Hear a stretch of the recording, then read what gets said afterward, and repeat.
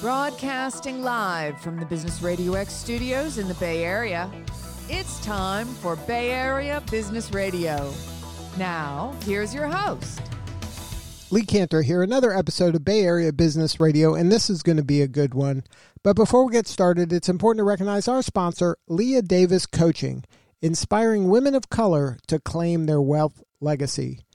Today on Bay Area Business Radio, we have Elizabeth Carter with Elizabeth L. Carter Esquire, LLC. Welcome, Elizabeth. Hi, thank you. Thank you for having me. Well, I'm excited to learn about your practice. Tell us a little bit about your practice. How you serving folks? Yes, thank you. So Elizabeth L. Carter Esquire, LLC is a crowdfunding securities law firm that represents investment companies, small businesses, nonprofits, and cooperatives with the legal strategy and compliance of raising capital from investors. So for folks who aren't familiar, can you talk a little bit about crowdfunding? I'm sure everybody's, heard of Kickstarter or Indiegogo or GoFundMe, where there's, people go out to the crowd or go out to people they know and say, hey, I got this project or I got this thing. But there's also a place for it in business and in the investment community as well, right? Yeah, so crowdfunding is a particular area or specific area of the law concerning capital raising. And to be more sort of specific, so you have the business law, right, which is an area of law, and underneath business law is securities law, which is more specific in the area of business law.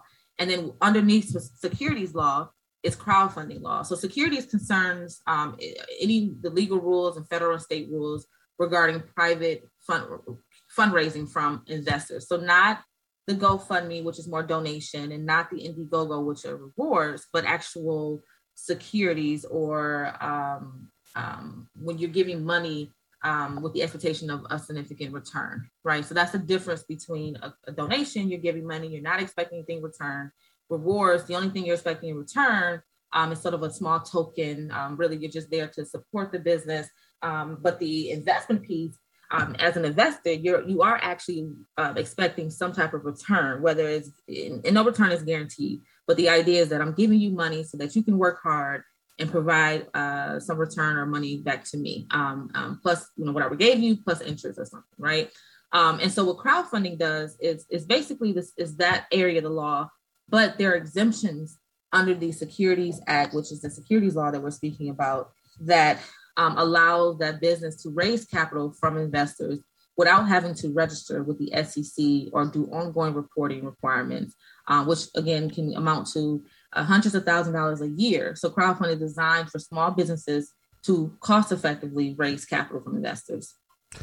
Now, this type of raise is kind of new, right? Because historically, the only people that can get involved with investing in small businesses in this manner were kind of accredited investors, and those are people who had, a certain amount of wealth that was kind of vetted and kind of deemed that they were able to take this kind of risk. But now, through this vehicle, people that aren't accredited can invest as well, right? Right. So exactly. So crowdfunding, if in a nutshell, there are two aspects to it.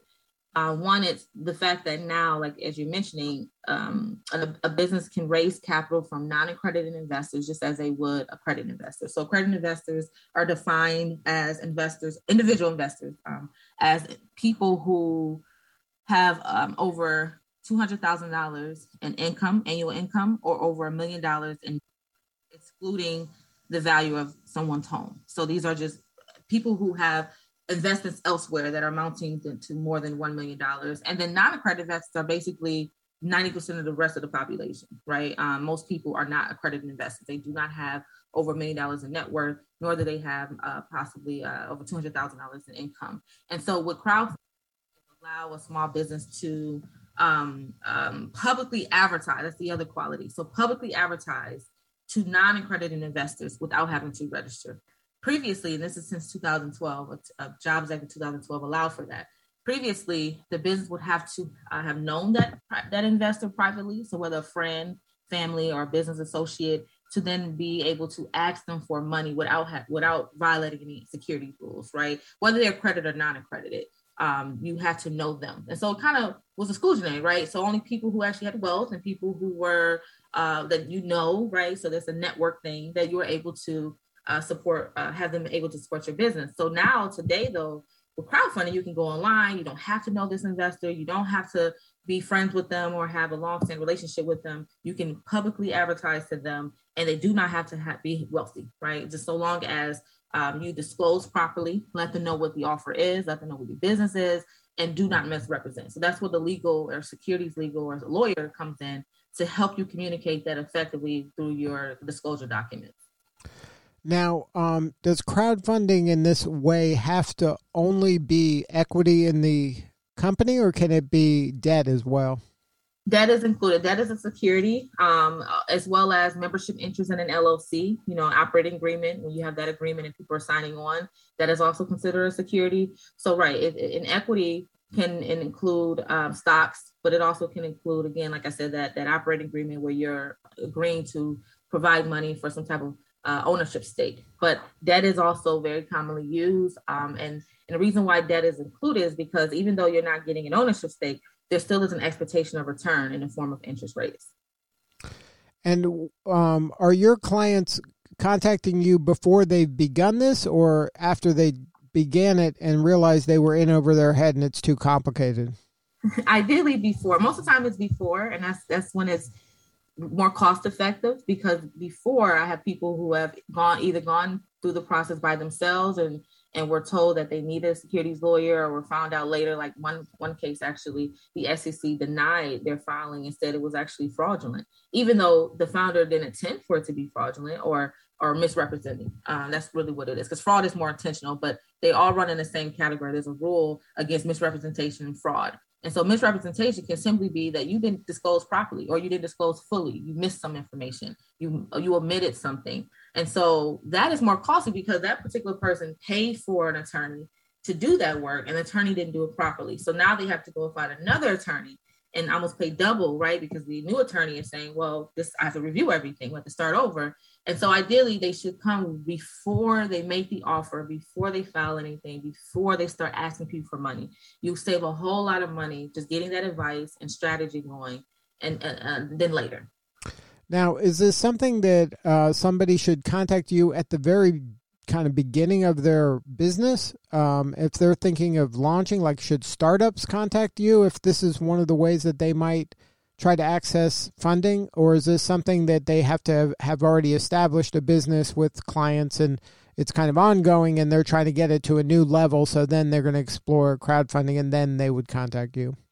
Yeah, I think both. Legally, both. I mean, legally, so long as you have a strong business plan that shows, that really lay out your plan to A, operate, B, bring in revenues, and C, generate returns for your investors. You have to lay that out. There should be some formula. There should be some visualization that shows the investor that if I give you X amount of dollars, which is what you're asking for, that over time, certain amount of time, and that should also be laid out, you will get X amount of dollars in return, or X amount of percentage in return. That should be laid out.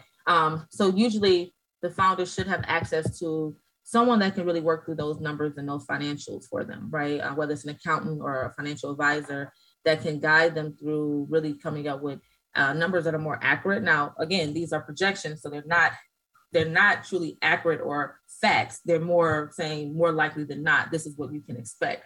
And so for me, that's what I'm going to ask.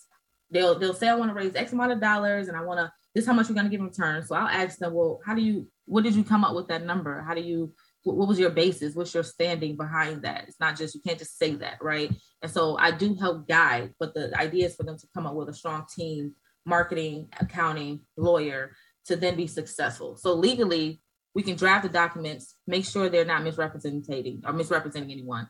But for me, as an attorney who represents underrepresented founders, where it's already difficult to obtain capital in the traditional means, I want to make sure that they're more successful than not. So I built a team called what I call an ecosystem around me so that we can make sure that they're more successful than not.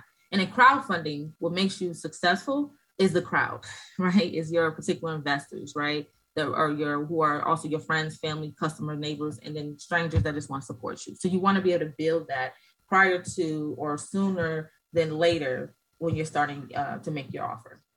Now, when you're working with a client, are you coming in just as this expert in crowdfunding, or do you also take on some of the kind of general business law issues they might have? Oh yeah, so I do the general business law, and then what that looks like is I help with the strategy of choosing what type of entity or entities. Sometimes there's a strategy to create one entity that will be the parent company, another will be a subsidiary, especially if they're interested in becoming an investment company or fund, because the other part is we're looking for an exemption. There's two statutes that we want to make sure we're exempt from. It's the Securities Act of 1933, which concerns the act of asking people for money. And then there's the Investment Company Act of 1940, which concerns the entity itself. So if you're saying I want to create a fund that would then ask people to invest and then reinvest in other companies, my mind is saying, okay, you're trying to create an investment company or investment fund. So if you want to prevent that sort of yearly, ongoing, costly reporting requirements, we need to find an exemption. So part of that is looking at the strategic way of structuring these entities, these companies, so that they're exempt from both acts, or just generally in securities, but also just depending on what their needs and wants are. Right, they may have certain membership privileges for certain people, certain classes. So we do that sort of structuring the governance, and then we go into the particular investment specific and structure the term sheet, the subscription agreement, the offering statement, or the disclosure document, sometimes called the Form C. And so so it's both. So the general business, governance, and then the contracts surrounding investments. Now, can you share kind of one of your success stories of one of your clients that have been able to get that escape velocity and make a go of this? Yeah. So I'm happy to share. One of my clients, called the Drivers Co-op, based out of New York City, created an alternative rideshare company, alternative to like Uber or Lyft, right? And their model is designed to allow the drivers to be owners of the company, right? So unlike Uber or Lyft, the drivers are more independent contractors. They don't receive any equity. They have to have their own sort of business model or business costs and revenue. So that, and it's costly for the consumer because the profits are going to certain shareholders that that are not necessarily the drivers, but our drivers co-op. The drivers are actually co-owners of the co-op or of the company. And so what they did was, in addition to the equity piece, which are owned by the member drivers, they created a debt offer based upon the revenues of the company, and up to $2.5 million. They raised over $1 million, and they raised it fairly quickly. I would say in a couple of weeks, they raised $1 million through regulation crowdfunding. So through that exemption, they're able to raise from both accredited and non-accredited investors, and they receive a lot of support all over the country. People are very interested in the co-op model, but also the fact that they're providing an alternative to sort of this conglomerate, big corporations, right? Uber and Lyft. So they were able to kind of use those funds to launch, and then maybe, are they only in New York, or are they around the country now? Right. So the funds are designed to, like you said, to launch, to hire new staff, and then to eventually to expand to other cities. That is the goal. They want to expand across the country with the same model. So now you use the term co-op. Can you explain what that is and why that entity might be kind of better for these kind of projects? Right. So co-op is any entity that is owned and controlled by those that use the services. So if we're talking about a worker co-op, sort of what the Drivers Co-op is, it is owned and controlled by its workers, those that provide labor to the company. If we're talking about a housing co-op, we're talking about the tenants owning and controlling the residential building where they reside. Sort of like a condo, but instead of individual deeds, it's only one master deed, so to speak, or blanket mortgage on top of the building. And then the members own a share of the company that then owns the building. And in terms of a consumer co-op, a lot of them are grocery stores. Those who consume, or even credit unions, those who bank at the credit union are also co-owners, or if it's a nonprofit, just have the ability to control and vote on decisions within the entity. So that is attractive because it counters sort of this disconnect between, particularly in the worker co-op sense, this power imbalance and disconnect between the owners or the employer and the employees and the workers, right? So now you take away that power imbalance, and the workers are the employers. They're one and the same. And that's something that you help firms with as well, right?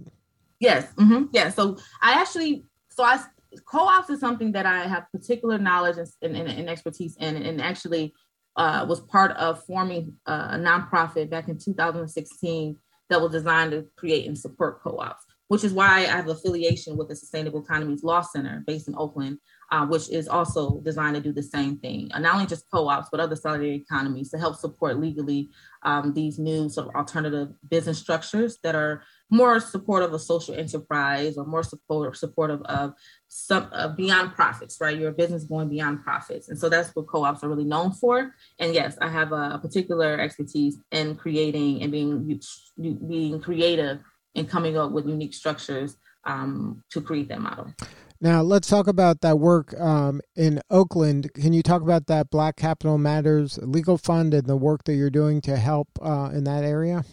Yeah, so as I mentioned before, my firm is a mission-based firm specifically to support the legal strategy and compliance of small businesses, investment companies that are owned and controlled by underrepresented founders, namely Black entrepreneurs. And the reason being is that, for instance, Black women are the fastest growing group of entrepreneurs and the least likely to be supported by venture capital, bank financing, or just generally philanthropy and et cetera, right? And so the idea is to be able to be a resource, a representative resource to these companies and businesses so that we can come up with unique strategies like the co-op model, right? Or like forming ecosystems with credit unions to be able to offset or counter those disadvantages. So the Black Capital Matters Legal Fund is one way that the firm is doing that. We decided to create the fund to offset the legal costs of raising capital. So the firm itself already provides one of the most, if not the most affordable legal rates when it comes to securities law. But even then, it's still a law firm, and law firms' billable rates can be out of reach for many small businesses. And so even with that in mind, we're thinking, well, how can we be more accessible, right? How can we be more democratizing so that more businesses who are, equally talented, have great ideas, just need that legal support and marketing support to be able to shine through and grow. How do we best do that? And so as a law firm in this space, and as a law firm that is particularly designed to be accessible, we wanted to be able to be creative and unique to partner with a nonprofit organization to be a fiscal sponsor to help put forth this legal fund designed to, again, provide subsidized legal costs while they're raising capital. Otherwise, what happens is these businesses just go alone and do it wrong, or just risk doing it wrong and risk being flagged by the SEC, which can amount to, financial fines or criminal penalties, right? And so we want to prevent that. Now, what type of firms should think about going the crowdfunding route? Or is that, you think any firm that's thinking about getting into business, that this is appropriate for them? Yeah, anything. So crowdfunding is a means of acquiring investors. So even today, venture capital, which is has historically always been in private equity space, but historically have been a type of investor that controls the deal, right? They'll come in and they're the ones who provide the term sheet. They're saying, this is how much we're going to invest, this is how much control we're going to have. So historically, that was sort of the way these startups could get funding because, again, banks thought it were too risky. Like, what are you? You don't have any revenues. You just have a business plan, right? They didn't trust it. But the venture capital was a professional investor and could do their own due diligence and see farther ahead in the future and say, actually, looking at the market, looking at your traction, your mailing list, whatever, we know we can value this company a certain kind of way. And so we're going to see ahead of the future, but we're going to make sure we put terms in there that are more favorable to us so that, we can cash out at some point, or we can go make this company go public at some point. So what crowdfunding did was actually say, no, actually, the business is going to actually control the terms. They're going to put in their own term sheet, was best for the business, for the long-term longevity of the business. And then venture capital fund or others, if you want to invest, you have to agree to these terms, right? So it flips the control a bit within investment space. And so really any business can get involved, but if the business, whether startup or small business, but I'll say that if the startup is really interested in a traditional route and going through the investment or VC funds that invest traditionally, they may not be attracted to the crowdfunding means because, again, it turns the terms where the business is actually in control and the VC may not like that. So yes and no. It just depends on who is that particular investor and what they're interested in. Now, if somebody wants to learn more, have a more substantive conversation with you or somebody on the team, what's the website? www.elceco.com. esq.com. Well, Elizabeth, thank you so much for sharing your story today. You're doing important work, and we appreciate you. Thank you so much for having me. All right, this is Lee Cantor. We'll see you all next time on Bay Area Business Radio.